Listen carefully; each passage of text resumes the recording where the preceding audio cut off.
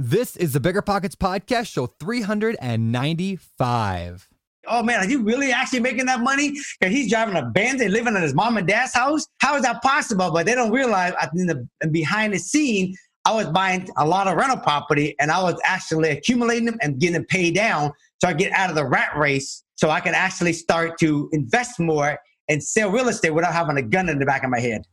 You're listening to Bigger Pockets Radio, simplifying real estate for investors large and small.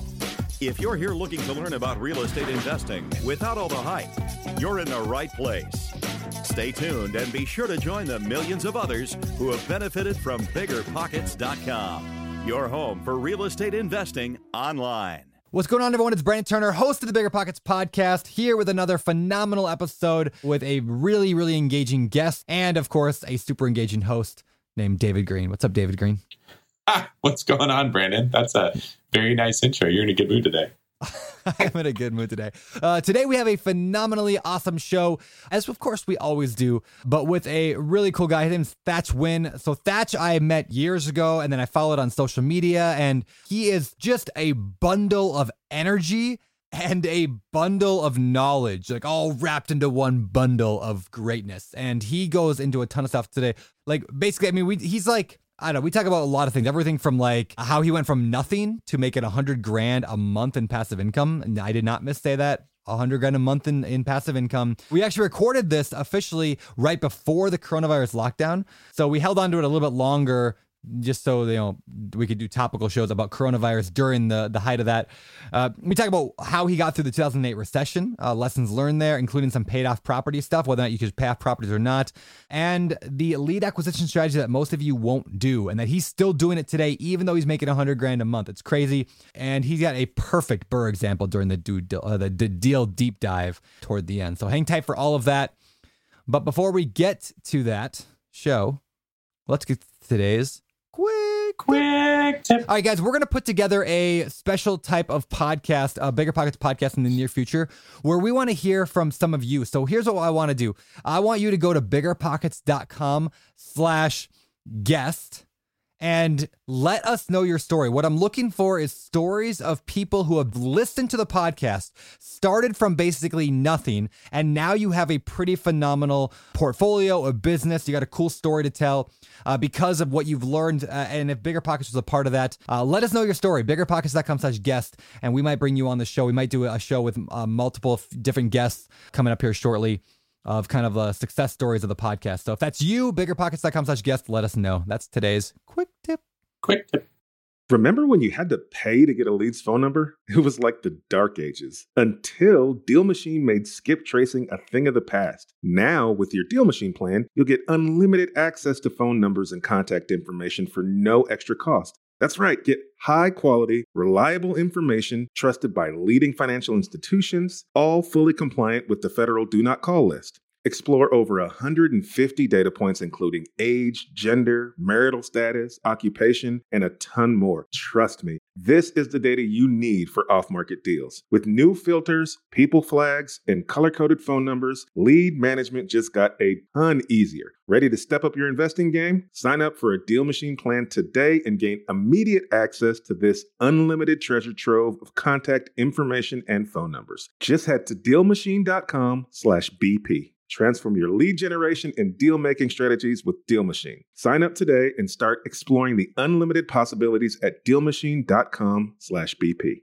What's better than low money down? No money down. Now through Rent to Retirement, you can buy a brand new construction turnkey rental property for no money down. Wait, hold on. This can't be right. I need to double check with Zach, Rent to Retirement CEO. Oh, hey, Rob. Zach, how the heck are you selling turnkey rental properties for $0 down?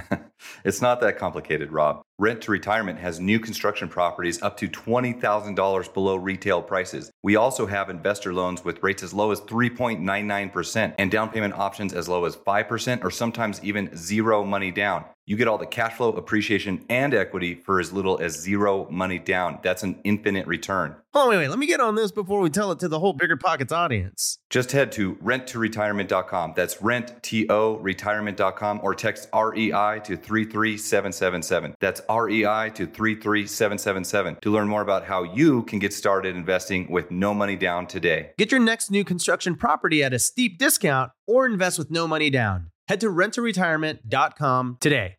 If you're in the landlord game, then you know the importance of solid tenant screening. That's where RentRedi steps in. Now, RentRedi's got an important new feature, proof of income verification. And get this, with Plaid certified reports, you'll see everything from income summaries to total earnings by month. Say goodbye to those gut check moments and hello to confidence in renting with RentRedi. RentRedi is included in your pro membership at Bigger Pockets. If you're not a pro, they're offering a 6-month plan for $1. You can't beat that. I actually don't even know how they make money doing that, but it's above my pay grade, pal. Visit rentredi.com. That's RENTREDI.com and use the code BP Investor. That's BP, like Bigger Pockets, Investor, like me, to get 6 months of RentRedi for $1, which is crazy.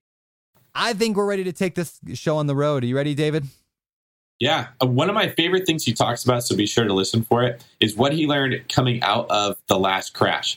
So from 2008 to 2010, Thatch lost some money, and he took what he did wrong, he incorporated it into his business now so that while he's building wealth, he's protecting himself from the downside. And I always love hearing from people that have that seasoned experience, that have lived through more than just one, not even a market cycle, just one elevator ride up. So be sure to make sure you listen all the way through so you can hear some of that good advice. Truth. With that, let's bring in Thatch Nguyen.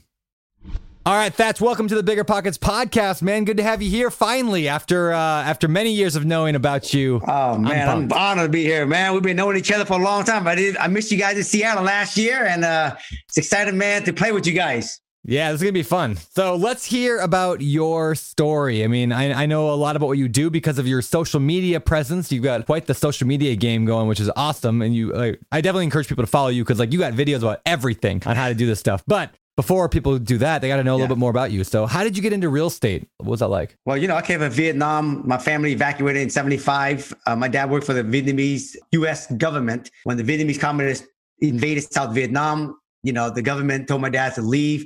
So my dad came home, picked all of us up, and we left on the last plane out of Vietnam with one suitcase, $100 for all 8 of us. I was 5 years old at the time. We landed in Camp Pennington in San Diego. We lived in the shelter there for a few months. Got shipped up to Seattle, lived in the shelter there for a few months. Finally, we got our own little rental house, 2-bedroom, 1-bath, little shack. But it's obviously a palace compared to living in a homeless shelter. No. And then I went to school like a normal kid. I graduated in 1988 from high school at Franklin. I wasn't sure what I wanted to do, but my 2 older brother was in the aviation business, fixing airplanes, flying airplanes. So I thought that's the best thing to do, follow them. But I hated it. And that's one of the tips I always tell people, man, you got to follow your own passion. You follow your own inspiration, not what everybody else around you is doing, right? So I was parking car at a Chinese restaurant, and one of my friends, the daughter of the owner, was studying for the real estate license. And she says, hey, Dad, you should do real estate with me. I think you got a good mouthpiece. I think you do well at it. And so I went and got my real estate license in 1991. I got my license and I got hired. I was 21 years old, youngest guy ever in Washington State. The first 3 years, I was selling maybe 2 houses a year. And I finally got a mentor in 1994 that taught me how to do real estate, residential real estate. And I started doing well. I was door knocking 100 doors a day, 5 days a week for 10 years straight. Basically how to find listings. And I didn't realize that was a key thing for me today, because back then when I was door knocking 100 doors a day, 5 days a week for 10 years, I was going out there focused on finding listings, talking to sellers. And that's how I made a lot of my money. And then during that process, I met a mentor that said, you got to own real estate. You want to be wealthy, not selling real estate. And today, one of my messages today is you got to own real estate, not flip real estate if you want to be wealthy, right? Yeah. And well, so, can you explain that real quick? Because a lot of people are listening to this and hey, I just read the book on flipping houses, which I love that book. And I made some good money this year flipping houses. So what do you mean you can't get wealthy, or you're not going to get wealthy flipping? To me, today, after doing this now for 30 plus years, flipping houses is like selling real estate. You're on this treadmill and you are running. The moment you get off the treadmill, you're not making any more income selling real estate anymore. Well, flipping houses the exact same way. When you're on the treadmill running, when that treadmill stops, then you got no more money. And let's be honest, why are we even flipping houses in the first place? everyone to know when they got into real estate, all got inspired somewhere, somehow, because they want to own real estate sometime down the road so they can actually live off of passive income. But they got caught up, in my opinion, basically comparing themselves to the Jones. Well, Brandon flipped 20 houses. Well, I'm going to do 30. Well, David flipped 30. I'm going to do 50. And then now they're on this rat race chasing who can flip the most houses. And at the end of the day, 20 years down the road, they realize, shit, I got nothing to show for all my work, and I got no passive income. So they got to keep running on the treadmill even at 90 years old.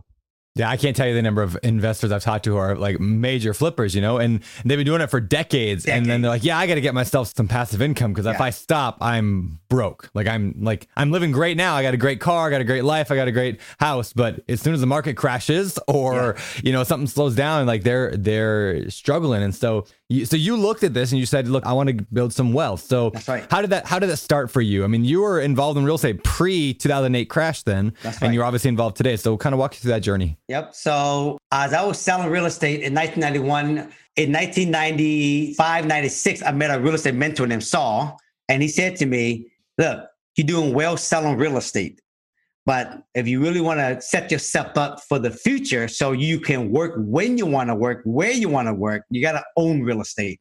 So go ahead and make your money selling real estate. Everyone got to make money somewhere so they can actually have money to buy.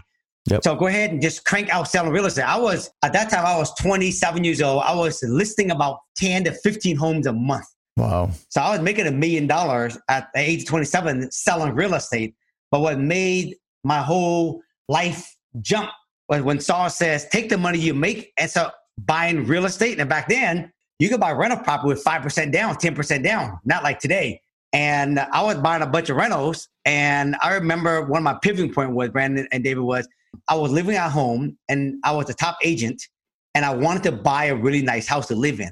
And my wife, who was a really smart one, says, honey, I think we should listen to Saul and figure out how much passive income do we need to have so we can be out of the rat race before we do anything big. And at that time, it was like $25,000 a month of passive income. So I needed to get 15 rental houses paid off before I go buy something really extravagant like a nice house. So I lived at my mom and dad's house, man, until I bought 15 rental property. Wow. And I was making $1 million selling real estate.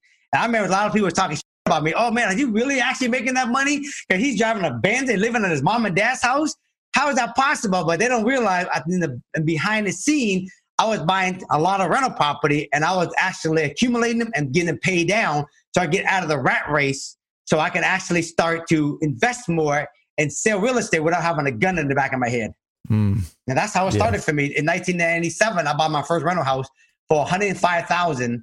And today I bought that for $105,000 with $5,000 down. And today that property is free and clear and it's worth $750,000. Wow.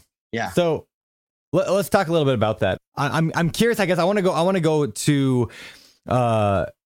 You mentioned I want to have 15 properties, and I know I'm going back a little bit, paid off before I buy something nice. First of all, I love that you were willing to sacrifice and forget about everyone around you. Right. This is a huge thing today. Everyone feels like they have to rise to some social media level. Yes. Right. Well, they, even just the idea of owning a house. In this, I'm curious, David, your thoughts on this, because then you're an agent, but I mean, so many people out there pushing, you got to own a house. You got to go buy a house. And investors will ask me all the time, I don't even own a house yet. Should I still invest in real estate? Yeah. Yes. Who cares if you're renting? I mean, I think it's probably financially smarter. If you look at the dollar and percentages and all that, the math, it's probably smarter to own.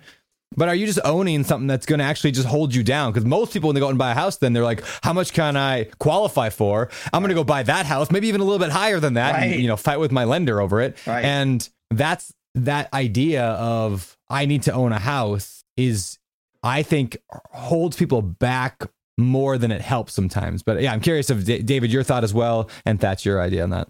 Go ahead, David. I just had this very conversation with a client yesterday who's saying, David, I think I want a house hack in the Bay Area, but I also want to go buy properties in the Midwest. There's some turnkey stuff I'm looking at. How do I know which one I should do? And they both have merits to them. All right. What I would say is that owning a property makes more sense than renting the house you live in, probably 10 times out of 10 if you look at it over a long period of time. If you look at it over 1, 2, 3 years, that starts to be different. But the point of owning a house is not just to watch it appreciate. It's to lock in what your monthly payment's going to be. If you live in a market like Thatch or me, the Bay Area, Seattle, it's not uncommon for us to find people that are spending $2,500, $3,500, $4,500 a month on rent to live in. Those same people could go buy a house for $5,000 or $6,000 mortgage. And in 5 years, that will be less than the rent that they're paying, especially if they house hack. So if you can throw on, in addition to that, you're getting rental income for your house. And now you're getting a mortgage interest tax deduction that you weren't going to be getting before. And you're paying down principal and you're getting appreciation. It starts to look really good. Now, here's another thing to consider. When you were renting, every year your rent went up. When you own a house, your payment stays locked in. Not only that, your tenant's rent is going up. So you're winning twice. Your rent isn't going up. Your tenant's rent is going up instead. And your expenses are staying locked in.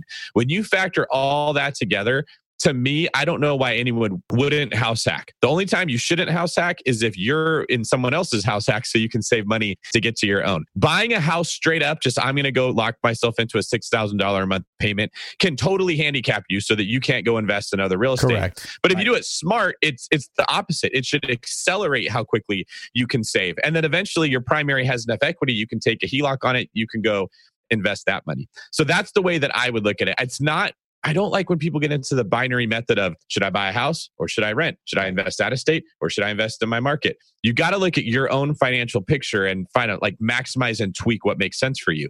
If you live in Mississippi and rent is like $450 a month and you could go buy a house and it's $600 a month, it doesn't probably make a huge difference what you decide when you're in that kind of, but if you're like where Thatch and I are in, this is huge, thousands of dollars every month that's going to change hands depending on how you structure it. Yeah, I agree, man. You know, for my situation, I can't speak for everybody out there listening. My situation is I didn't have a problem living in my mom and dad's house. And at that time, Cammie, we wasn't married yet. She didn't have a problem living with my mom and dad because we was all, Asian folks all tight. As for me, I wasn't in a hurry getting out there and buying. And what I knew from my mentor was, man, get yourself set up so that you don't actually have to work. You can work when you want to work. And that was a tough sacrifice, Brandon, like you said, because I was the top agent. I was the number one agent in the office and around Seattle, driving a convertible Mercedes-Benz. I'm 27 years old and I live at my mom and dad's house. You can imagine the talking that was happening on the street, right? Yeah. But today, you know what I mean? They know where the respect is, you know what I mean? Because very few people can do what I did, you know what I mean? But I live in my mom and dad's house. If you actually can live in your mom and dad's house and you didn't care about getting out, stack your rental property. But I think the biggest thing for everyone listening is, it don't matter where you are right now. You got to really ask yourself, by what age do you want to have the option to work or not to work? And that's the first question I think everybody should think about when they get into the investment game, right? Into real estate. That's good. Because, Yeah. What are your thoughts on that, Brandon? Should you start buying rentals right away? Should you flip houses first? Does it matter how you structure it? Yeah, I think it's like that quote, it's more important that you decide than what you decide. I go to that all the time on stuff because people just don't do anything. I think flipping houses and house hacking, it all has a place. Yeah. And that's what's so beneficial about listening to podcasts, right? Is because you listen to a podcast and you hear a bunch of different stories and examples of this worked out really well for this guy. I'm going to go do this strategy. You got to make money. Like you said, Thatch, you were selling real estate. Some people flip houses to make money. That's right. And that's fine. If that's what you want to do, it's a great way to make money if you're good at it, if you have the right skill set for it. I'm so, like you just said, David, a minute ago, I'm still not a fan of these, like, this is what you should do, this is not what you should do. Like, the idea that there is a path that is already been written down for you that you, like, just haven't discovered yet. You know what I mean? Like, that whole idea that, like, I don't know, that it's black and white. It's not black and white. So, learn as much as you can about everything. I don't know. What do you think? Yeah, I mentioned someone, they asked that question. I get that question asked 100 times a day on Instagram. Hey, if you're a husband and a wife and you got 2 kids and you want to settle down and you want to get into school district, go for it. Go get your house, buy it, get it settled, and then go make some new money and start buying and focusing on building your rental portfolio. But if you're a single person and you don't care living on your mom's house, you just care hacking, do that. But you know what I mean? But the key is, if you want to get a house, get into it. But the key, if you want to start owning real estate, you got to go out there and figure out how to make cash flow come to the front door so you can actually buy it rental. Because if you only got enough money to do one or the other, you're still going to have a problem because you're going to keep flipping, but you don't put your money in parking somewhere to make any cash flow down the road. You're going to be living in a flipping house for the rest of your life. So I think of people, if you want to get into a house, if it's a have to for your family, Get set up, go buy it. And after that, focus on building your cash flow. There you go. David, what are your thoughts? I was going to ask you that earlier, but like, what do you think somebody should do? I mean, it's the same kind of, it's not black and white. One of my favorite things, Brandon, that you ever said was that all these different strategies we talk about on the podcast are tools in a tool belt. You can do it this way. You can do it that way. The more you have, the more jobs you can take on. I love that. And the problem is when people start to say, well, do I want to be a hammer guy or a nail guy? Now, you do want to niche down on one element and be good at what you're doing. Okay. But there's lots of different ways to do the thing you're good at doing, if that makes any sense. You could be a house flipper that looks at you get that deal under contract. You're like, oh no, I'm keeping this one. I'm going to split it into 2 units and have a rental, like what Thatch was saying. I have a very specific formula for how I build wealth. And it's super simple because I like to take complicated things and make them simple. I earn money, I amplify money, I invest money. Those 3 things: earn it, amplify it, invest it. When the returns come back, that's an earning of money. Then I amplify that, then I invest it. And at every level, I'm trying to increase that dollar. So if I can earn $1, turn it into $1.50, amplifying it, invest that and turn it into $1.75 or $2 by adding equity to my deal, that puts off cash flow, which becomes earning, and I run it through that cycle again. There's all kinds of different ways. You have to know the type of investing you're doing and how it fits into that formula. So Thatch and I, we both earn money by selling houses. That's a way that we can build income. Right. Then we take that money and we amplify it by flipping houses. Right. I took my money. If that's all you're doing, earning, amplifying, like that said, you never get out of the rat race or the hamster wheel. But if you then take your earnings that have been amplified and you go invest them, now you're starting to build long-term wealth, like what Thatch was saying. But you can do it way faster than the person who just earned and invested. Right. They didn't amplify it. Or they didn't even earn. They just spent all their time looking for a deal. And they found this great deal, but they could have made $200,000 with that same time if they would have had a different element.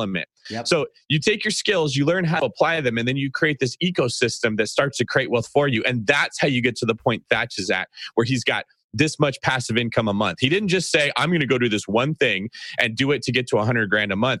He combined all these different ways in a method that caused his money to make him money, caused this opportunity to develop that opportunity. And the end result is what he's talking about. And you got to tweak your thinking if you want to get to that place. Yeah. Well said, brother. Well said. Well said. Well said. All right. So, Thatch, let's go back to you. Your story. You got in, living with your parents, started buying these properties. Now, you said 15 properties. Did you pay them free and clear? Were you getting mortgages on them? What was the story there? I accumulated the number of doors I needed. So I know that if I had those many doors, I would get in like 25 grand. Once I accumulated the number of doors, and then I call it phase 2, which is I started to pay them off.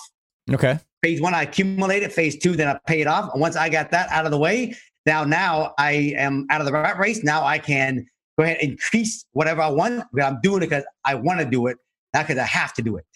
Yeah, that's cool. Now, there's a lot of debate on whether or not you should pay off properties. Let's have that debate real quick here, or there's a discussion. Let's say you could pay off a mortgage at 4% interest, and then it's basically like you're making 4% of your money, which people say is stupid from a financial standpoint. But then the beauty of having them paid off is that nobody can come take it from you. Dave Ramsey all day long would fight for pay them off as quickly as possible or just buy them for cash. That's right. So how do you look at the debate, and where do you find yourself in there? Yes. So for me is I gone through this cycle now. This craziness going on right now. This probably maybe the 4th or 5th time I've gone through some crazy stuff. And by craziness, you're talking about the coronavirus and the threat to the economy. Yeah, the coronavirus, I gone through the 2008 crash. But the bottom line is you got to have peace of mind at some point on this journey. If you always buy to keep buying and leverage to keep leveraging, borrow to keep borrowing, right? And you don't ever have paid off, you don't really have the true peace of mind. I mean, why are we doing all this for, right? Not to create more stress for ourselves. I will get older. I'm 50 years old. As you get older, you want peace of mind. And so in my opinion, what I learned from my mentor is figure out how much money do you need to live comfortably if everything was free and clear. And at that time, I said, if I had $25,000, if it's free and clear, so I'll be very comfortable. He said, well, let's make that the first benchmark. Let's figure out how many doors you need to have, and let's get those paid off out of the way so that you can have peace of mind. Then after that, if you want, you can grow how much more passive income you want, but your house is free and clear. You know what I mean? You don't have to worry about selling right now. There's a lot of real estate in Seattle right now that are scared to shit right now, or even just in anywhere through America. But in Seattle, since we are the hot city right now with this virus, can't nobody sell no real estate. Well, imagine this go for 2-3 months. They're all going to go, broke, let alone what they're going to do. So I think at some point, the peace of mind is worth a lot of money. So what I learned from my mentor is figure out how much money I need to have to be out of the rat race, and then get that out of the way, get my house paid. I live in a big house in Mercer Island. This house is like over $3 million, free and clear, right? And I get everything out of the way. And after that, I go and invest and grow my net worth and grow my passive income because I want to, and it's fun now. It's not because I have to. That's, to me, now I got a line of credit on all my property if I never need to get to them. But the other thing that, David, you said, why I still sell real estate, because that's new cash coming through the front door every single day. Mm-hmm. I flip houses, not because of flip. I flip houses to bring the cash flow to come through the front door so I can actually buy good rental property. So that's the reason why I say pay off your property so you get it out of that rat race first. And then after that, you can have mortgage on the other property if you want to. You know, one of my favorite books of all time, I've talked about it before on the show. It's called Lifeonaire. It's like a millionaire with the word life instead of million. Yeah. And that's the point that they make in this book is like, if the goal of life is to get as rich as possible, to just like at any cost get as rich as possible, then we should play by certain rules. Like you shouldn't pay off your house. If the goal of life is to get is the number one goal is to get as rich as possible, you probably shouldn't pay off your house because, you know, financially speaking, you can get more. The goal of life is not to get as rich as possible. No. It's not for me and not for you guys, I'm sure. But peace of mind is a pretty big goal of life. So I'm actually leaning towards yours. Now, in the beginning, I wasn't going to wait 20 years to get into real estate without using debt because, like, otherwise I'd still be working at a bank right now making $12 an hour. I wouldn't be where I am today. So I don't regret using debt to get there. But yeah, I'm working to pay off properties right now because I want that peace of mind that comes from, okay, now once I'm like, no matter what happens, I'm good no matter what. When I have that, then it like... Because, yeah, I mean, all the flips and I write books, book royalties, and even Burr stuff, like all that's fun and great, but it could stop. Yeah. The economy could change, and I don't want anybody having a say in that. Yeah, yeah. I would bet if we looked at when both of you scaled your business the fastest, it was the point when you hit the peace of mind that comes from financial freedom. My bills are covered. For you, Thatch, it was my houses are paid off. Yep. Now I can take risk without worrying all the time. And boom, it's just like any sport you play. When you're out there being aggressive and offensive without worrying about what could go wrong is when you play your best football. Or for a fighter, that's when they fight the best. And that's one of the reasons you scale so quick to get out of that. What if this goes wrong? What if that goes wrong? Because when you get that monkey off your back, boom, big things start to happen. I get asked all the time, why do you still work if you're financially free? Why are you still an agent? And the short answer is, I don't ever worry about not making my mortgage payment when I've got fresh money coming in, like you said, Thatch, to put into reserves. I've got 7-8 years worth of reserves built up that if the economy went terrible, I'd be fine. And I hear a lot of criticism of people saying like, oh, the Burr strategy is bad because you over leverage. I think that's just people that don't understand it, right? Leverage isn't necessarily the scary thing. It's not having enough money in reserves to make your payments if things go wrong. Right. Once I hit that point where I wasn't worried about, can I not make the payment? That's when I scaled the most. That's when I bought the most properties and I made the most money. So there's a very strong argument to be made for get that monkey of worry off your back, whatever it is for you individually, and then you'll watch your business take off. Absolutely. My mentor has been drilling in my head. The standard I want you to have at all time in cash reserve is $1 million. I mean, think about that standard. You know what I mean? So that's been instilled in my brain since I was young. But on this whole peace of mind, nobody knows peace of mind until they go through some crisis in their life. It's personal, financial. My dad died from cancer. You know what I mean? So I know what it is. And not have to worry about working or making certain deals. My dad, when he was dying, I had like probably almost $10 million around. And I wanted to tell the doctor, I told the doctor, man, I give him anything, all my money to save him. And you can't. Yeah. So at some time, you always want to have peace of mind. And I tell you, peace of mind is probably worth more than all the money I have, even right now. So people take that, for granted. So you can actually have peace of mind building your business. You just got to know the right type of property. That's why I'm a big advocate of the Burr. Dave, I know you wrote a whole book about that, and I always promote it for you when I talk about Burr in Seattle, right? You can build peace of mind going toward building big asset, big passive income if you know how to buy right and have peace of mind on your journey there. You don't have to wait, you know what I mean? Till you actually buy the number of property, get them paid off, then have peace of mind. And this is why I think the Burr model is a beautiful model to do it, because you can actually do it. Have peace of mind on your way to big success. So that brings up a really good point. I know, Thatch, that you survived the 2008 crash. You mentioned that a little earlier. Can you tell me what your mindset was like before the crash, what you adapted to get through it, and what it's like now? Before 2008, I thought that, hey, no big deal. I'm making a lot of money through the front door. I'm bulletproof, right? Oh, the market in Seattle is good. I'm bulletproof, right? If you own a lot of rental property, I'm bulletproof. Well, I'm glad I got smacked because during that 2008 market, I was making $1 million a year selling real estate, and I own a lot of single family home and some apartment buildings. And at the same time, I was building a 254 unit brand new apartment building in the midst of the whole thing. And that market, when it crashed, most of my renter that live in the outskirts where they're everyday blue collar, they lost their job. So I had probably 10, 20 houses, units going vacant. And all of a sudden I had maybe 20, 30 grand a month in vacancy. And I had to step up and start basically paying those rent.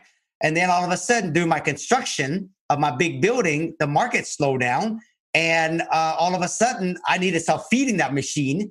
And that was $100 grand a month in that complex. And a lot of my rental property wasn't all paid down and paid off. Now my 25 was paid off, but I had a whole bunch of them that's new that I didn't pay down and pay off. So then so now what I learned from that is as I'm growing my portfolio bigger, at a certain point, I stop and I start paying some of them down again. Because if anything happened, right, I don't need to be sucking a lot of gas. New construction today, I got to really be careful on what I actually buy. And so I really, I hate this phase when people say, go big, go home. I think that's a stupid goddamn comment out there, right? Because you just laying everything on the line, basically just to have no peace of mind.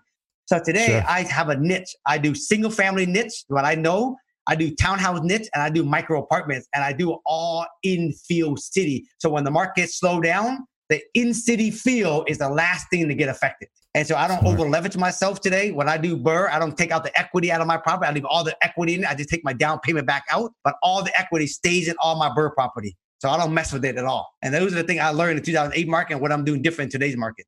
What you just said reminds me of a big argument we get in real estate. In fact, it's just these arguments in real estate always irritate me because there's this presupposition that there's a right way and a wrong way. Right. So you hear people say, why would you ever buy a townhouse or a single family when you could go buy 400 units instead? Right. And right. Or like, and the answer is very similar. It's like in Oklahoma or down in Louisiana somewhere.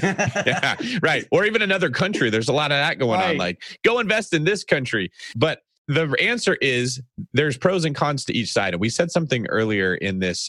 Should you pay down your house or should you go use debt to make more?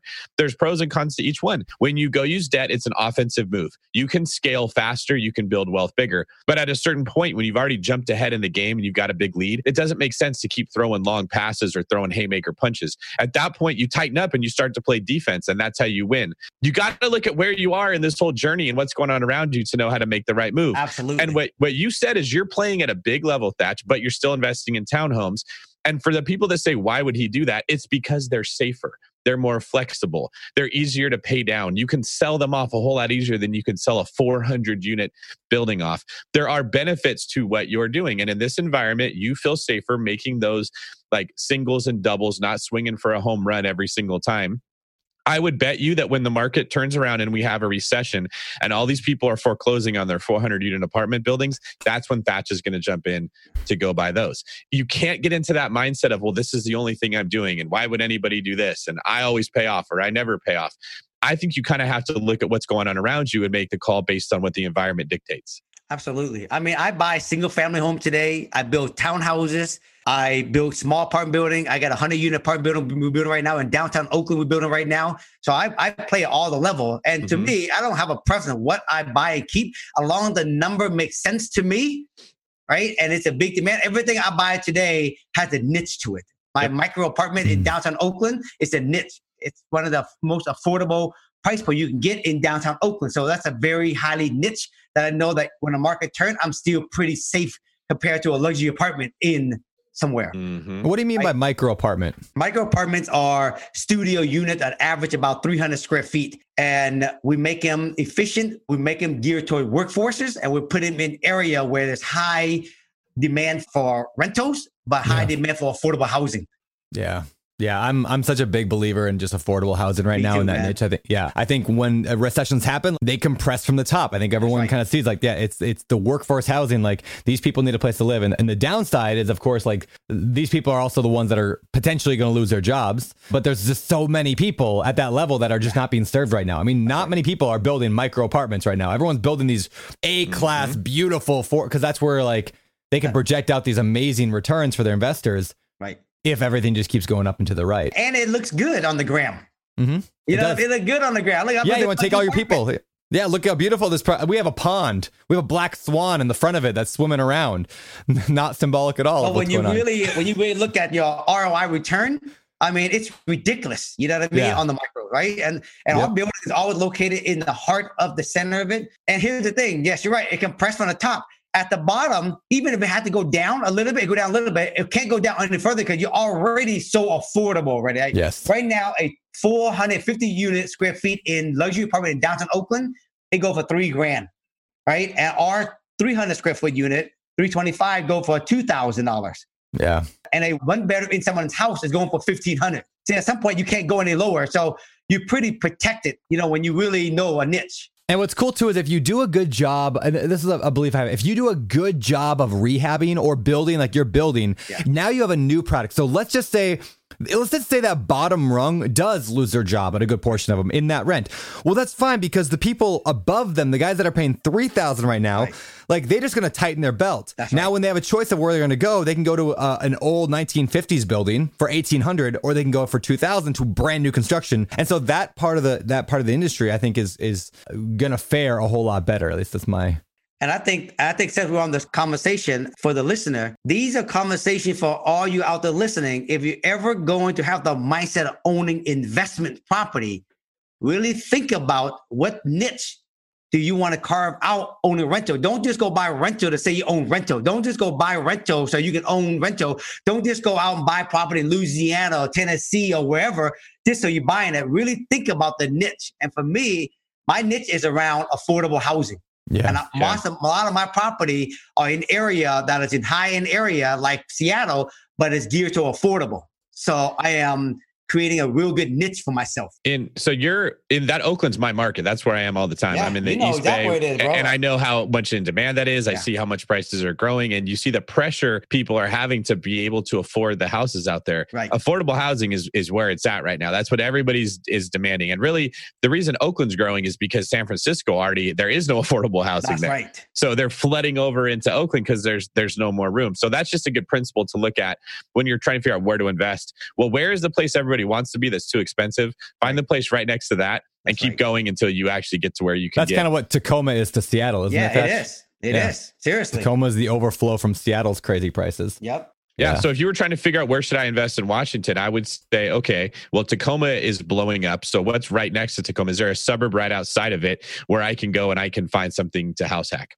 The other point that I would want to make is that for people that are afraid to buy a house right now, there's going to be a lot of that. Okay. The COVID-19 has got everybody asking a million questions. People do not like uncertainty. So people are freaking out. But they're saying, should I buy? Should I wait? What's going to happen? Your mind will never, ever be able to answer that many variables. The best computer in the world couldn't handle all that. So what I do is I just plan for the worst case scenario and I keep moving forward. If you go buy a 4 or 5 bedroom house in Oakland right now, and God forbid the market tanks, right? That $800,000 house becomes worth $600 or $650. Well, there's a lot of people that are going to let their houses go because the market is dumping. We saw that in 2010. Where are they going to go? They need a place to live. They're probably going to come rent a bedroom from you.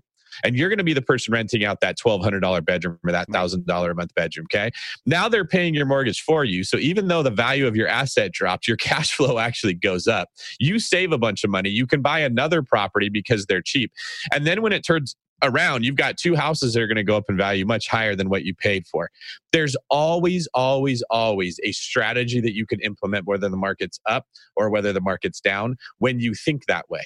When you think in a one-track mind, I buy low and I sell high. Right. I cash flow and that's all that I worry about. You get yourself into trouble. When you can kind of like flow with what comes your way, like what Thatch is describing, you won't lose money in real estate because there's, if all the houses foreclosed, people need a place to live. Right now, we have the opposite problem. We can't get buyers into contract. It is super hard because every house is getting 20 offers. That this brings opportunity for people that might have been in that position. And so that's why Thatch, Brandon, me have confidence to be buying, because we're not just looking at this single track mind, buy a house just to buy a house. We're looking at all the variables. Do you mind sharing, Thatch, like what your portfolio looks like now, kind of like what your investing has grown to? Yeah. So today I still sell real estate today. Mm-hmm. And then I also buy houses, single family houses, and pretty much most of the houses I buy are beat up houses, and I fix them and I keep them as BRRRR properties. I built brand new townhouses in Seattle. I try to find proper when I build townhouses, I try to keep them. If they fit the BRRRR model, I keep them. If they don't come close enough, then I just go ahead and build them, sell them to keep more cash in my pocket. And I build micro apartments. So those are all my portfolios. So when you add all those up, I have over 100-something property, and I have over $100,000 a month in positive cash flow after everybody's paid out. Wait, say that again. How much? Yeah, over 100,000 a month. Oh, that's amazing. Yeah. And what's crazy, Brandon, started from zero. I have no investor in most of my property. The only investor I have in my property is my property in Oakland, but all the other stuff, I don't have an investor. So I do all this again from new cash coming to the front door. And I get to keep all the cash myself. Yeah. Wow. And I love this because I think one of the big hurdles that Brandon and I have, because we spend so much time putting our heads together trying to figure out how do we help that newbie that's afraid get started. Because as you've seen, Thatch, once you have this much momentum, it gets so much easier. Deals come to you. You've already got contractors in place. Yep. Like this stuff just falls into your lap. And okay, I'll go to this with this one, this with this one. But that's because you have momentum. Building that momentum is that's right. Hard part. And one of the things that stops a lot of people is the whole reason that they were drawn to real estate investing was not to build wealth. It was to get out of a situation in life they don't like. They don't have confidence. They think money's going to fix their problem. They don't like their job. They don't want to change something about them. They think real estate investing is the magic pill that's going to make them happy. But the people that tend to scale the biggest, like you, Thatch, kept working. Yes. You kept earning money to reinvest. Yes. You hedged the risk that you took with investing. In fact, I'm sure you bought a lot of properties in 03, 04, 05, 06 that you wish you wouldn't have. And you kept them because you were still working and you were earning money. There's something to be said for the person who says, I'm going to keep working. I'm just going to do a job I like now. I have freedom to go get into a better position, a better job, or leverage out the parts I don't like and focus on what I do to scale. And I really think a lot of people shoot themselves in the foot when they get a tiny bit of success and then they're like, okay, I'm cashing it in. I'm throwing in the towel. Yeah, I totally agree, man. Now, for me, I was parking cars at a Chinese restaurant, working at a body shop, and selling and bagger at Safeway when I got into real estate. Now, it was natural for me to quit those and go into real estate. Mm-hmm. But today, real estate is my vehicle. Flipping houses is my vehicle. Building new construction, a thing that I don't want to keep. Those are my vehicle to bring new cash to the front door. So I can actually buy good rental property with my own money and keep 100% of my own property and my own equity and my own passive income. But yes, I see that all the time. As soon as someone get a little bit of success, they stop bringing new cash to the front door. And what they do, they go find an investor to put the money up. They do all the damn work to get maybe 40% of the profit. But most of the investors don't want to own long-term. They want short-term in and out. And so they got to keep flipping. They got to keep flipping. They got to keep flipping. Then all of a sudden, 20 years go by and they go, where did time go? I firmly believe as soon as we hit a recession, which could be right now from the virus, I probably won't be. We'll probably climb out of this and keep going. Nobody knows. But a lot of the people that are posting on social media, let me teach you how to make money in real estate, do big deals. I'm going to show you how to raise money and syndicate are going to be gone.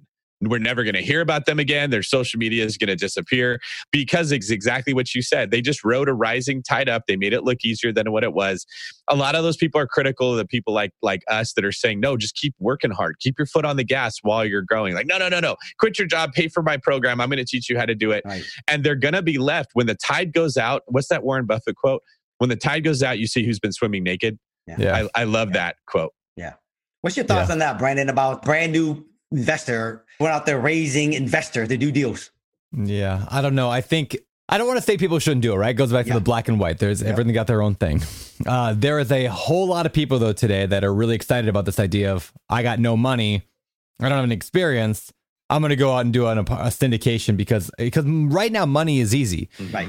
And convincing people is fairly easy because everyone's like it's nervous. Real with the estate's stock been market. going up too. Yes. Real estate's been going up. Yeah. So it's I don't want to say easy, but it's easier to be a syndicator now than it ever has been before. But yeah, again, none of these people know. So I think if you're going to do it, that's probably okay if you go work with somebody who's been there, done that before. And so you're part of their team and learning alongside them. Yes. But yeah. You know what it reminds me of? Did you guys remember when Texas Hold'em just like completely took off and everybody was just wanting to play poker and watch poker? Yeah. Texas Hold'em just became huge. It was on like ESPN. All of a sudden, poker became a sport. I don't know how that part worked, right? But everybody wanted to play Texas Hold'em. So if you were a poker player, that was the best time ever to be good at it because all these schmucks that know nothing about poker want to come play and they're bringing money and you're just taking it all, right? That's like when the real estate market's doing super good. You don't have to be that great. You just got to be a little bit better than the next person and you're going to collect everything, okay? But if you're the really good poker player now that we've moved on and now Texas Hold'em isn't the cool thing anymore, there's different stuff that people are interested in. Now it's really hard to make money playing poker compared to what it was like then because there's not as much easy money flowing around. And that's something just to be aware of when you hear all these people saying, I did a ton of money. Look at my check that I just made. It doesn't mean real estate is a scam, but it does mean it's easier than normal. And that isn't natural. It's not going to stay that way forever. Right. Yeah. Yeah, true. Listeners, I'm telling you right now, it's not every day you find a game changer like RentRedi. They're not stopping with just tenant screening. They've rolled out proof of income verification. Let RentRedi handle the heavy lifting with automatic checks on financial stability and earnings. Plus, with Plaid certified reports, you'll have all the info you need right at your fingertips. RentRedi is included in your pro membership at Bigger Pockets. And if you're not a pro, they're offering the 6-month plan for just $1. How great of a deal is that? That's 1/8 of a Chipotle. That's pretty good. Visit rentredi.com. That's RENTREDI.com and use the code BPInvestor. That's BP, like Bigger Pockets, Investor, to get 6 months of RentRedi for $1. You might think you want real estate, but that's not true. What you really want is passive income. With new investors struggling to find deals or get enough money to buy them and veteran landlords tired of the constant tenant phone calls, is there a better alternative? Actually, there is. Short notes from Connect Invest. Connect Invest is an online investing platform that allows you to easily participate in passive real estate investing, and all you need is $500 to start. Short Notes collectively funds a diversified portfolio of commercial and residential real estate projects across acquisition, construction, and development phases. You'll earn a fixed monthly income without the hassle of owning or managing real estate. Head to connectinvest.com/BP to create your account. Fund your digital wallet with at least $500. Select from 6, 12, and 24-month short notes with annualized return rates up to 9%. Then sit back and let your monthly returns roll in. Join today by visiting connectinvest.com/BP. Connectinvest.com/BP. We're always looking for ways to improve, searching for better. But when it comes to hiring, the best way to search for better is by matching with quality candidates. If you need to hire, you need Indeed. Indeed is your matching and hiring platform with over 350 million global monthly visitors according to Indeed data, and a matching engine that helps you find quality candidates fast. Ditch the busy work. Use Indeed for scheduling, screening, and messaging so you can connect with candidates faster. And Indeed doesn't just help you hire faster. 93% of employers agree Indeed delivers the highest quality matches compared to other job sites, according to a recent Indeed survey. Leveraging over 140 million qualifications and preferences every day, Indeed's matching engine is constantly learning from your preferences, so the more you use Indeed, the better it gets. Join more than 3.5 million businesses worldwide that use Indeed to hire great talent fast. And listeners of the show will get a $75 sponsored job credit to get your jobs more visibility at Indeed.com/biggerpockets. Just go to Indeed.com/biggerpockets right now and support our show by saying you heard about Indeed on this podcast. Terms and conditions apply. Indeed.com/biggerpockets. Need to hire? You need Indeed.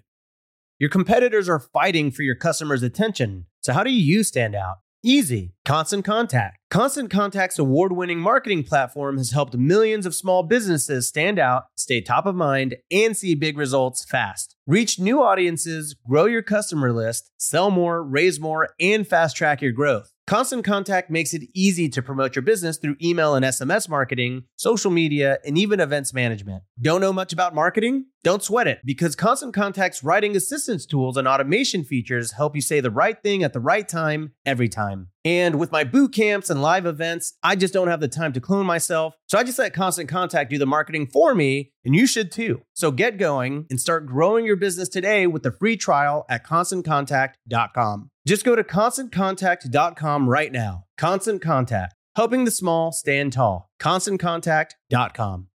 All right. So Thatch, before we get on to like the deal deep dive and the rest of the show, I'm curious, you talk a lot about BRRRR. I know on your Instagram, you talk about BRRRR. Can we talk about, and real quick, in case somebody hasn't listened to this show before and they don't know what BRRRR is, can you explain what BRRRR is? And kind of like, how do you know if a deal, like how do you know you're going to go and BRRRR a deal versus you're going to do something else with it? Like any tips you have on people trying to get into that world? Absolutely. David obviously wrote the book about it. So, I know a lot of people ask me, you got a book? And I was like, no, but David Green got a book. Go get it over there. Right.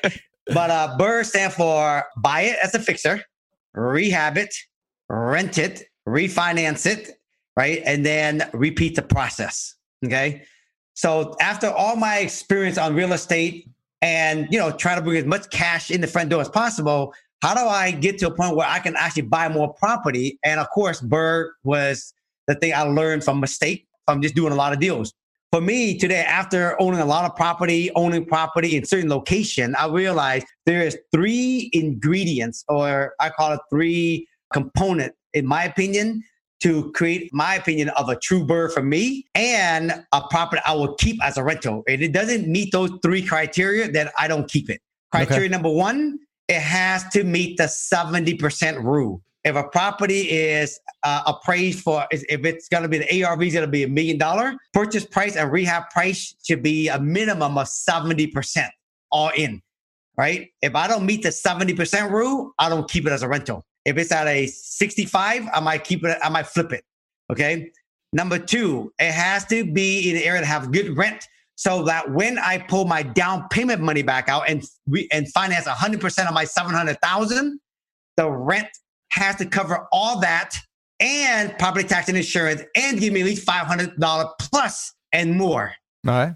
If it doesn't be if it's not in that area that can do that, I don't actually buy it because of the area and I just sell it. And then number 3, it has to be in the area where I work, where it appreciates every 10 years. It double every 10 years. So if it doesn't double every 10 years for me, I don't actually keep it as a rental. I get rid of it. So I learned from all those life experience in the past that I have a home that I used to own in rentals in the Seattle area, where after 20 years, it never even doubled. And when it's time for me to sell it, I bought it for $150 and it was worth $175 after 20 years, right? And even so, in that market today, isn't that strong in Seattle. So I made a conscious choice that from now on, I'm going to sell those property and move it close into an area where it has a better appreciation. So that's why today, when I buy a property, I always look at them in certain area in Seattle. And so I get the appreciation. I only buy a certain area where I have good rent. And of course, I only buy property where I can create the value. I get 30% margin. Otherwise, I don't keep my rental property. And that is my definition of a keeper. That's so good. That's when you first started, were your criteria a little looser when you were way first looser, buying? Bro. Way looser. And that's what I wanted to point out. It's okay to do that, right? Yes. Because when you're starting, you're never going to hit a 70% rule margin on every single deal that you're looking at. You're not getting as good at deals. You're trying to build wealth. For Thatch, you've changed your criteria to meet where you are in life and what makes sense to you. For the brand new person starting out, don't think I need to go hit Thatch's criteria. If you can, awesome. Yeah. But for some of those people, if they're at 75% all in instead of 70 or even 80, Right. it still makes sense to buy that deal. You see these things change as you grow. Because I was thinking as you were talking, I have 3 criteria. My categories are the exact same as yours: equity, cash flow, neighborhood. Those are the 3 things I look at. But our actual criteria within those categories are different because you're further ahead. It makes more sense for you to be there. And this just plays to our point of you can't just copy someone else's model and think you're going to go out there and do what they do. You'll never get anywhere. But you still can copy the principles of what they're doing. Yes. Yeah. I would say if someone's new, definitely, like Lorenz, my videographer person, I'm teaching them how to go out and prospect and find deals. And I teach them, if you're going to go prospect 3-4 hours a day, why go prospect in the area that don't have much appreciation or low rent? You might as well spend the same amount of hour prospecting in the area that give you better return, better on your money. So it's just a choice. So if you're newer in the game, just figure what area has better rent, what area has better appreciation, and spend your prospecting time there because you're still spending the same amount of hours anyways. And then the third point is that whatever you believe is possible, you're going to attract. If you believe that you can get 10% margin, you will always attract 10% margin. If you believe that you can get 20%, right, you can get 20%. The whole key is in Seattle, the average flipper, they make about 10, maybe 15% margin. And the problem is that become the reality in this game. And so I tell Loren, when he's new in the game, don't listen to that reality. Listen to the reality that someone like me is telling you, because now I'm brainwashing them with a different reality. So it's all exposure out there too. That's why I love doing these podcasts with people who are playing big, because it's not that I have more experience, right? Which I have gone through a lot of mistakes. And I tell people, you don't have to make the mistake. You can learn from other people's mistakes. And if you go find area that have better rent, better margin area, and better appreciation, start playing in that sandbox, and you will find better opportunity, and you work your way up to finding better margin in that sandbox. That's smart. Hey, for anybody who wants to know more, go deeper on this. I know, like, Thatch, you recently did a video with Tarl, who's a mutual friend of ours. Yeah, it's on the Bigger Pockets YouTube channel. It's called How to Start Thinking Like a Big Time Real Estate Investor. It was phenomenal. I want to recommend everybody. We'll actually put a link to it in the show notes as well for the show, but go check it out. How to Start Thinking Like a Big Time Real Estate Investor. You can even just type that whole phrase into YouTube. Yeah, really, really good stuff. I wanted to ask you, Brandon, you're in a very similar situation. You're in an expensive market, Maui, just like what Seattle is. You've got your hands in a couple different methods and you're creating a synergy between all of them. What have you found since you moved to Hawaii? Like, how has your business changed and how has your mindset changed when it comes to what strategies you're going to use? Good question. So this goes back to what you were saying earlier. We talked about a number of times. Is you can't just follow a formula or somebody's rule that says this is how it's done. I'm a firm believer that every single market you can invest in real estate. Doesn't matter. Every market of all time, doesn't matter. You can do it. But you can't always do the same thing that you were trying to do 5 years ago. You can't do the same thing that they're doing in the other market. I don't know if I could do what David's doing in Jacksonville here. I don't think I could do, but I could do what I could probably build micro apartments, maybe, but maybe not. Like, again, like everything's different. So I found some stuff that's worked really well here. And how did I find that? By talking with people who are actually doing it. Because if other people are doing it, then my assumption always is I can do it and I can do it better. That sounds a little bit arrogant, but like all I mean by that is like I will work harder and I will learn more and I will test more and fail more in order to get to the end result more than most people will. And so if people are actually, I got this from like the 10X rule, Grant Cardone's book. He's like, whenever he sees somebody doing something inspiring and great, he doesn't get jealous. He says, well, if they can do it, I can do it. Like that means the opportunity exists. And so, you see somebody with a huge social media following, don't be like, oh, they suck because they got a big following and get all jealous. It's like, oh, it's possible in this niche to have that big of an audience. Great. That's where I'm going to go. So anyway, I'm not sure if I answered the question, David, but that's what I did here. Is I found flipping condos has worked really well for me here. So that's what we're doing. We're flipping a number of condos. And in the past, I was like, I would never buy condos. Right. But in this market, it worked really well. And then I bought a triplex that is basically doing the Joe Asamoah strategy, who's a guest we had on the podcast, doing that strategy and going Section 8 with that. And that's working really well here as well. So I don't know. I want to point out part of the reason that it's working for you is you're taking the resources that Brandon Turner has unique to him and he's utilizing them. So Brandon meets people that want to help him. We met Greg. We just interviewed him. I don't know if that show has come out yet or not, but he's helping you build a flipping business. Thatch, at this point, from all the houses that he's sold, from as long as he's been in real estate, from the people that follow him, he has resources that other people don't have that he uses to help build his wealth. And before everybody says, well, that must be nice to be Brandon and Thatch, I don't have that. You do have resources that we don't have. You have time to be boots on the ground. You know people that will reach out to you and talk about real estate that won't reach out to us because it's too hard to get a hold of us. There's things everybody has that they could use if they want to do this. When you're picking your niche, ask that question. Where do I have a competitive advantage? Where am I likely to get deals? The flip that I'm doing right now, my partner and I we each made $100,000 on this flip. Wow, okay. Nice. It came from a friend who was in financial distress, was going to lose the house to foreclosure.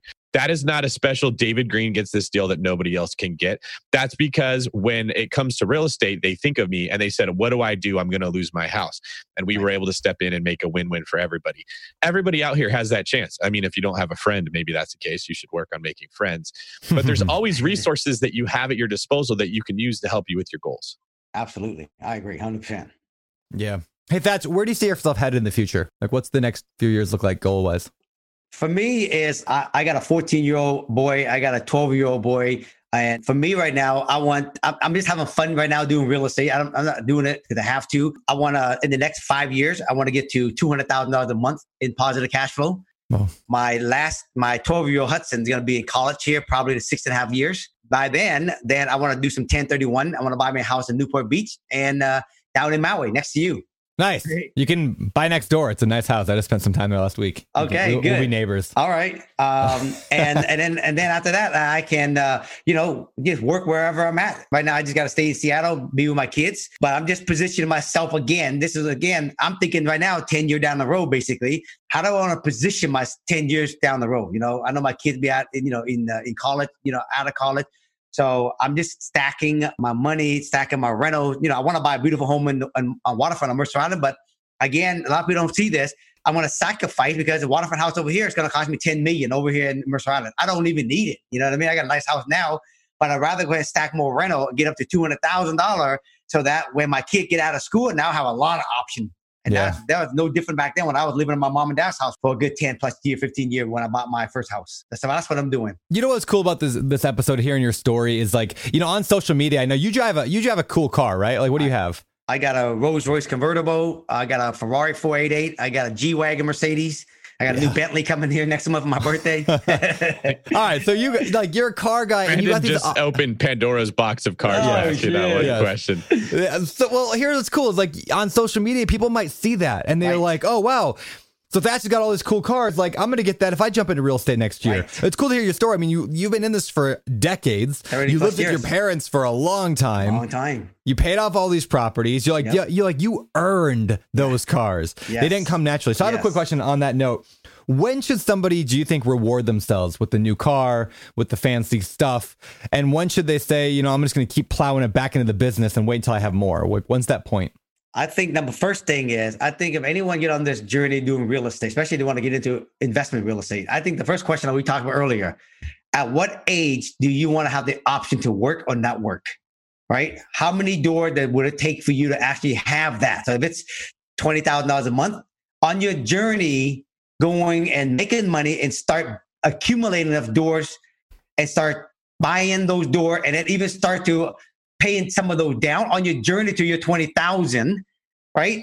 Hey, if you're driving a Honda, you want to just get something nice, but you can't afford a Ferrari, go buy yourself something nice. Going from a Honda to a Lexus, what I did. Yeah. Right? Because it's not going to make that much of a difference. It's not going to change your life overnight, going from a $500 to a $600 car payment. But at least you're rewarding yourself. You know what I mean? So you can be inspired to keep going towards your $20,000 a month in passive income, right? I didn't get my Ferrari, you guys, until 15 years later when I first decided I want to buy a Ferrari. That's when I got out of the rat race before I bought my Ferrari. And so that was my big ticket. But I did buy, and I went from a used Honda and I bought a brand new Acura Legend, and the monthly payment was $300 different. Yeah. And I worked my way up to buying a used Mercedes Benz. That was, $300-$400 different. So I say reward yourself, but, don't jump from crawling, trying to do a marathon overnight. Yeah. Yeah. And this goes back to what we talked about at the beginning of the show, right? It's like people compare themselves to other people's, like what they're doing and say, I have to do this too.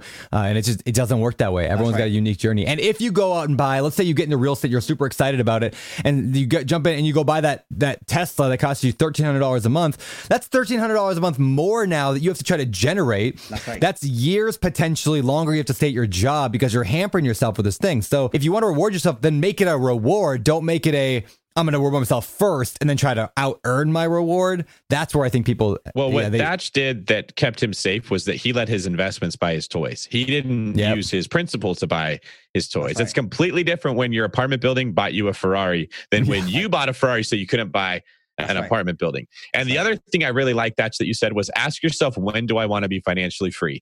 Because a lot of people with an amateur mindset will hear that and they will think, well, I want to be there tomorrow, right? But you probably don't. If I said to an overweight person, how quickly do you want to be at a healthy body weight? And let's say they're 250 pounds overweight. And they said in a month, there might be a possible way you could lose 250 pounds in a month. But I promise you they wouldn't do it. Right. If it involved like getting up every single day, eating a grape and sitting in a sauna for 4 hours, or like, let's say that was medically possible. The point is the strain that it would put on you to accomplish a goal in 30 days versus a year is so bad, hardly anyone will ever actually do it. And this financial freedom works the same way. You can get there in a very short period of time if you went and knocked on doors for 10 hours a day and then hired VAs to actually process all the deals that you got your way and just went through mistake after mistake and people hated you and you screwed up a ton and you had no life and your social life fell apart. You can get there quickly. Nobody wants to do that. So there's nothing wrong with saying, no, I want to do it over a 5-year period of time because that is a manageable pace that I can handle and still enjoy my life and work it that way.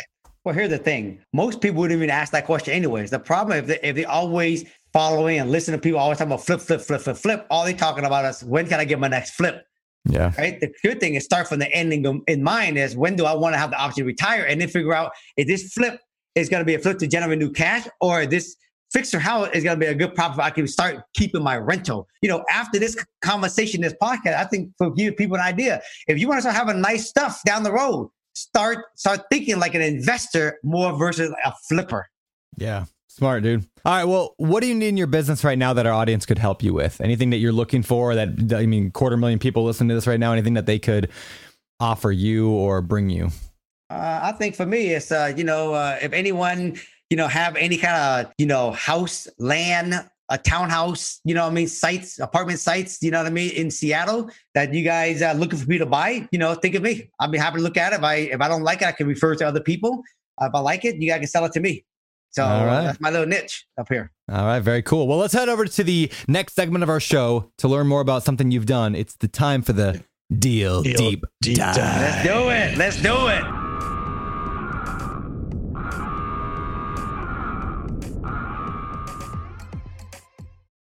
All right. Deal Deep Dive, the part of the show where we dive deep into some particular deal that you have done. Thatch, you got something in mind that we could dig in on? Yeah, you know what? I've been thinking about it here. And after talking to Kevin, he said that probably 50% of the people are more beginner, right? Yep. And so I figure I keep something that I think anyone can do this. It's a simple property, but it takes a different thinking to do this deal versus a flipper mindset. Okay. All right. I like it. Right. So what kind of property? We'll start with first question. What kind of property is this and where is it located? This is a single family fixer with single family zoning in an area called Beacon Hill in Seattle. Right. All right. This is right above the Boeing field. And how did you find this deal? Cold call. Wow. Like how long ago were you cold calling?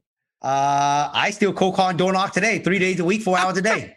Still today. That's awesome. I love that. $100,000 a month in passive income, still cold calling. Yeah, cold call, door knock. I do it every day, still 4 days a week. That's awesome. They call it cold calling because you got ice in your veins. All right. What did how much was the property? Like, first of all, what were they asking for, and then what'd you get it for? Yep. So we cold called the guy, and it was a 2-bedroom, 1 bath, 900 square feet with an unfinished basement, low ceiling. You got to go outside to get to the basement. Oh. Okay. When you say unfinished basement, for me as a real estate agent looking for house hack deals, I get really excited. My heart just started pounding. Okay. The owner was just asking $300,000. Okay. And we talked about it, and then we eventually fell out of price at $285 as a fixer, as is. And I bought it for that, $285, 2-bedroom, 1 bath, 900 square feet, unfinished basement. Now, the basement was unusable because it was low ceiling, 5 feet, and you had to go outside to get to the basement. And all down there was crawl space and washer and dryer. Okay. How did you negotiate that deal? Any tricks that you used? Nope. When you door knock and cold call and meet the people yourself, I believe it's much easier to negotiate with the owner than it is to buy it on Courthouse or everything else. And the guy was motivated to move. He wanted to get down to Arizona and he wanted to sell it as is. The house is just really beat up. It's a hoarder house. And he's just like, hey, man, $285, I'm good with it. All right, let's go. Give me cash. He just needed 30 days after he closed to stay there for 30 days. And he was at $300, and I came in at $365, and we landed at $285. Easy, one of the easiest deal I can do because, again, I door knock. No one else was at the door knocking, the cold calling the guy. No one else was there, and it was easy to negotiate. Yeah, that's awesome. How did you fund it then? Where'd the money come from to buy it? Yep. So basically, I have Harmony Lender. And so what I did was with the basement, for people out there listening, if you have house with basement or upstairs or even detached garage, I had to figure out how can I add value to this home. Mm-hmm. And the basement, I dropped the basement floor versus jacking the house up. I dropped the floor So I created a 6.5, 7 feet ceiling, and I put 2 more bed and 1 bath downstairs. And now I made it an 1,800 square foot home. Wow. And the total rehab was 140. So 285. I've never heard of somebody dropping a basement floor. That's clever. We do that all the time. Do you? That's exactly I never right. knew that was a thing. You just and what he actually gave a really good nugget there, where he said instead of jacking it up, because if you're smart when you hear that, you realize, oh, there's 2 ways to do it. I could jack it up, or I could dig out the floor. Let's ask my contractor which is the cheapest way. That's right. And dropping the floor is much easier, much cheaper. And so we reconfigured the upstairs. We got it all out. We made a staircase to go downstairs. So now this home, I bought it for $285, $140 for rehab, and it's a total of $425. Okay, now it's a 4-bedroom, 2-bath, 1,800 square feet. And hard money lender at the time, right, asked me to put down 20% of $425, which is $85,000, and then they finance the rest. But Thatch, I don't have $85,000, so I can't do this deal. And then people shut off this podcast, right? That's right. So what would you do if you had nothing? If you had nothing, okay, you have such a good deal. The most easy thing you can do is you can assign it with this property was appraised after I got done for $700,000. So there's $275,000 equity in this house.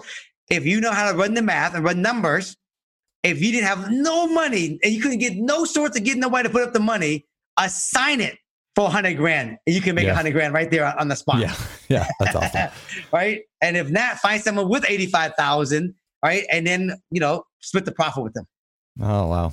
Yeah. Okay. I love it. That's great. Right? Yeah, that's finding somebody to bring the down payment and then split the profit is one of my favorite strategies of all time. Absolutely. For no money down. Yeah. As long as you have the deal.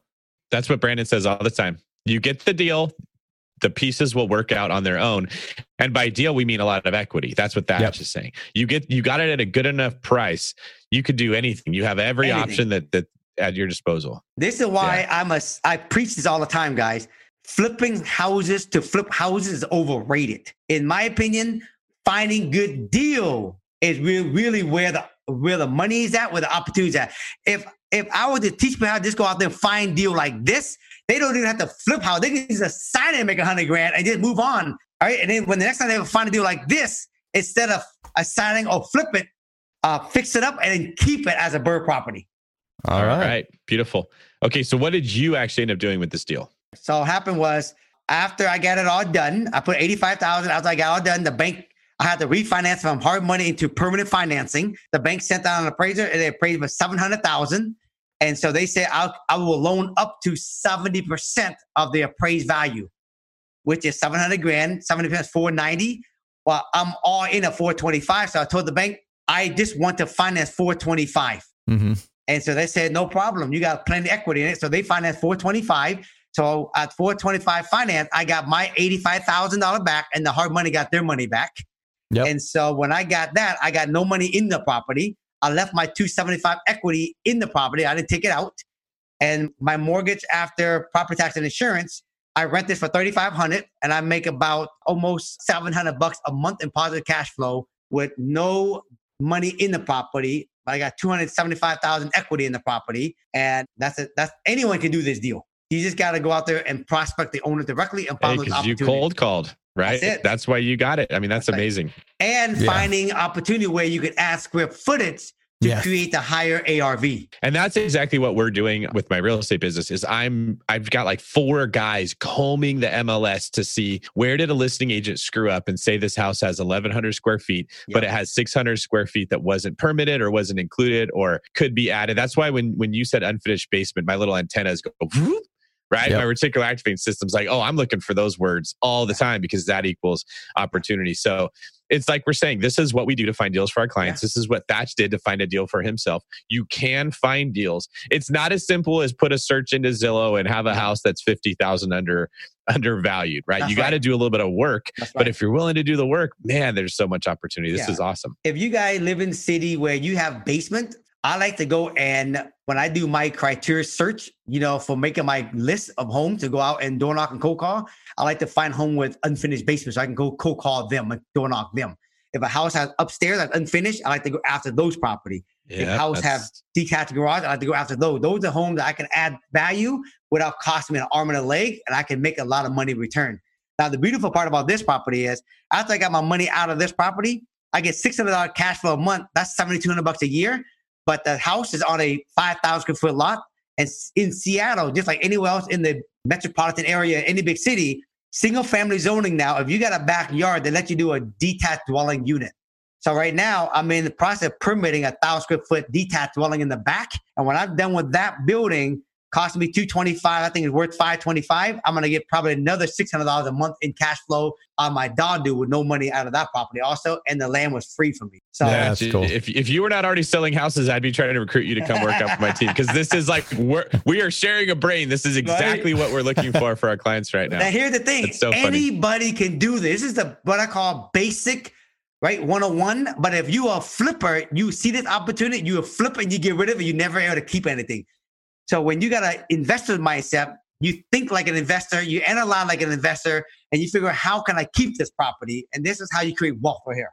Hey, Thatch, did you say you were paying $225 to build 1,000 square foot? Yes. Okay. What does that thing rent for if you're going to rent that out? Yeah, they rent for about $2,200, almost $2,500 a month in Seattle. All right, so it's basically like better than a 1% deal. Pretty much. Off of a brand new construction that my assumption is you're going to separate the water meter so they pay their own utilities. Yep. So like you're going to have like this. So here's what I wanted to make this point is that strategy is something that works a lot, especially in like California, yes. Seattle area, Hawaii. Yeah. Like I think that's one of the most tremendous opportunities out here in Hawaii is like adding those units. Because out here I can build, let's say I can build a 600 square foot, 2-bedroom, 1-bath with a huge, because we have outdoor living. So huge lanai is actually like the living room, basically. Yep. It's like 600 square foot. I can build for about $150K. Wow. That'll rent for $3,000 a month. It's a 2% deal all day long in Hawaii. Yeah.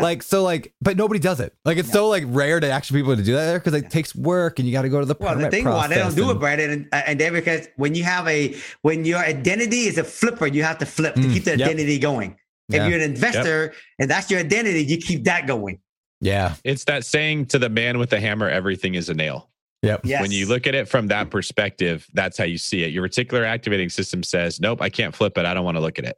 Yeah. Yeah.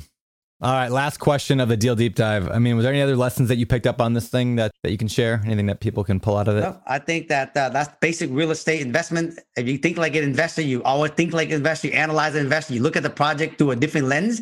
If you think like a flipper, you always look through a lens of a flipper. And that's probably the biggest lesson I think people could take away from that. So expand your lens. Love it. All right, dude. Yeah, that was one of the best examples of a burr I've ever heard. So I'm going to, when the future people are like, well, what's burr? I'm going to be like, go listen to the deal deep dive on this episode.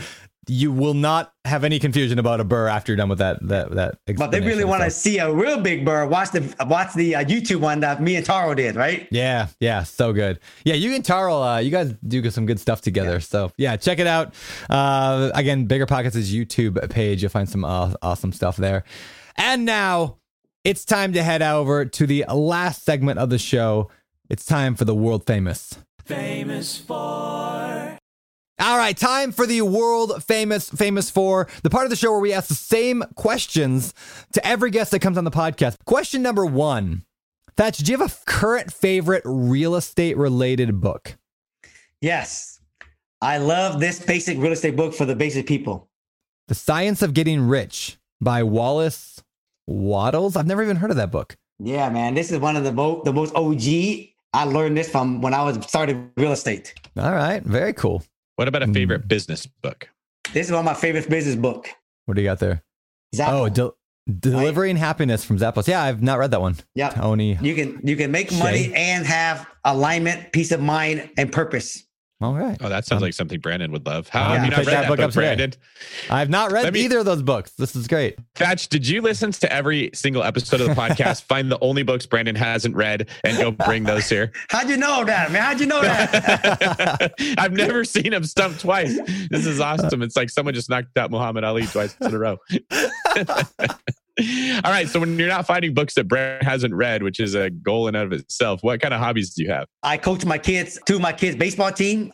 They play 14 baseball U and 12 baseball U. I love to be on the practice, the games. And then, we love to travel, take the kids around the world and just have real life experience with those guys. And that's one of the things we love to do. Sports, developing those guys, mindset, personally, and everything, business. Like my kid, they love going to real estate sites. They love to go. They actually own washer and dryer in the apartment building that we own. And they That's want to, awesome. every time we build more apartment building, they want to take their money and buy more wash and dryer in all the units. So they love to do stuff like that. We love to teach them stuff like that. So that's what we do for hobbies and fun.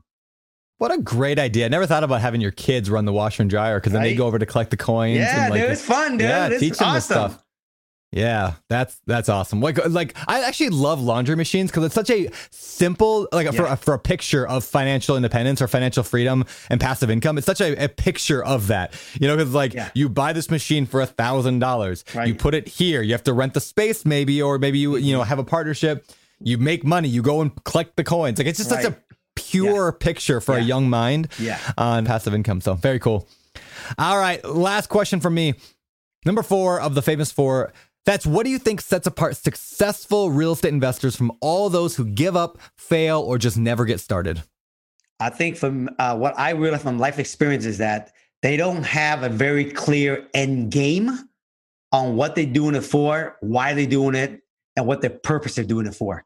If you don't have a real clear end game, then you're not going to keep going when the time gets tough or when you fall down, you won't get back up. So you got to have a real clear end game, what you're doing all this for. For me, my end game was to be out of the rat race and to work when I want to work, where I want to work, and to travel when I want to travel, take whoever I want to take, and to me, that's freedom, option, choice. And for me, that was the thing that connected for me, that I felt very deeply connected. So when I was door knocking 100 doors a day, people tell me to get off my porch, I didn't ask you to come to my house. I just basically turn around and go knock on the next door. Even today, as wealthy as I am today, when I'm door knock, I still get people say the same thing. And you know what? Instead of, being rude, I just, I can easily say, lady, I can really easily buy your home with no problem, right? But you know what it is? I just turn around, just keep going because I'm clear on the end game. So when you're clear on the end game, you just keep on going. You know So what? good. If Thatch has the humility to go door knocking and cold calling at this stage in a career, I don't think anybody could say, I don't want to go do that. I'm too good for that. Seriously. Yeah. All right, man. Awesome story. Yeah, that's what I do because I love to do it, but I also inspire other people, right? If you're brand new, if I can do it, you can do it. If you're some bit advanced, if you need more cash for the front door, hey, if I'm doing it, you can do it too. So That's good. Absolutely right. Yeah. So good. Okay, so I'm sure there's going to be a lot of people that want to learn more about you, Thatch, and kind of learn from you. What's the best place for people to learn more about you or how to get a hold of you? Yeah, the easy way is on Instagram, right? My Instagram name is @ThatchWin, and my Facebook name the same thing, ThatchWin. That's the 2 places that they can find me all the time. All right. And we will, of course, link to that on the show notes as well. So everyone go check out Thatch. He's awesome. Follow him on Instagram and all the social media channels. It's actually super entertaining to watch you. I've been following you for a while. So you keep it fun. Thank you. All right. Well, with that, time to get out of here. David Green, you wanna close this up shop? Yeah, this was an awesome talk. I really appreciate that. I think a lot of people do too. This is probably one I'd recommend people go listen to twice and share with friends because there's a lot of value that was packed into this thing. And I guarantee that you missed something when your brain was thinking about the thing we just said before. I'm going to go listen to this one myself because I really, really liked it. That being said, this is David Green for Brandon, the Maui Condo Flipper Turner, signing off. You're listening to Bigger Pockets Radio, simplifying real estate for investors large and small. If you're here looking to learn about real estate investing without all the hype, you're in the right place. Be sure to join the millions of others who have benefited from BiggerPockets.com, your home for real estate investing online. There's a reason small multifamily investing is so popular in the Bigger Pockets community. With just a 3.5% down payment, you can own up to 4 different units. Think about it. If you house hack and live in one of the units, you still have 3 different groups of tenants helping you pay down your mortgage every month, 4 kitchens and bathrooms you could renovate to increase your property value, 4 different Airbnbs, medium-term rentals, or other rental strategies that you can try in one property, all in just one transaction. Of course, the question is, where do you find a small multifamily property that you can actually afford? Which market and which deals are best for you? Once you close, how do you manage it, optimize it, keep scaling, and living your life without being tied down to 4 leaky toilets or 4 fussy tenants? All great questions, my friends. All to be answered in the upcoming Small Multifamily Bootcamp with Chris Lopez and Leica Devatha. So if you're serious about growing your portfolio with this highly efficient strategy, head to biggerpockets.com/4, FOUR, today and join us in the Small Multifamily Bootcamp. See you there. The content of this podcast is for informational purposes only. Past performance is not indicative of future results, and all host and participant opinions are their own. Investment in any asset, real estate included, involves risk. Use your best judgment and consult with qualified advisors before investing. Only risk capital you can afford to lose. Bigger Pockets LLC disclaims all liability for direct, indirect, consequential, or other damages arising from reliance upon information presented in this podcast.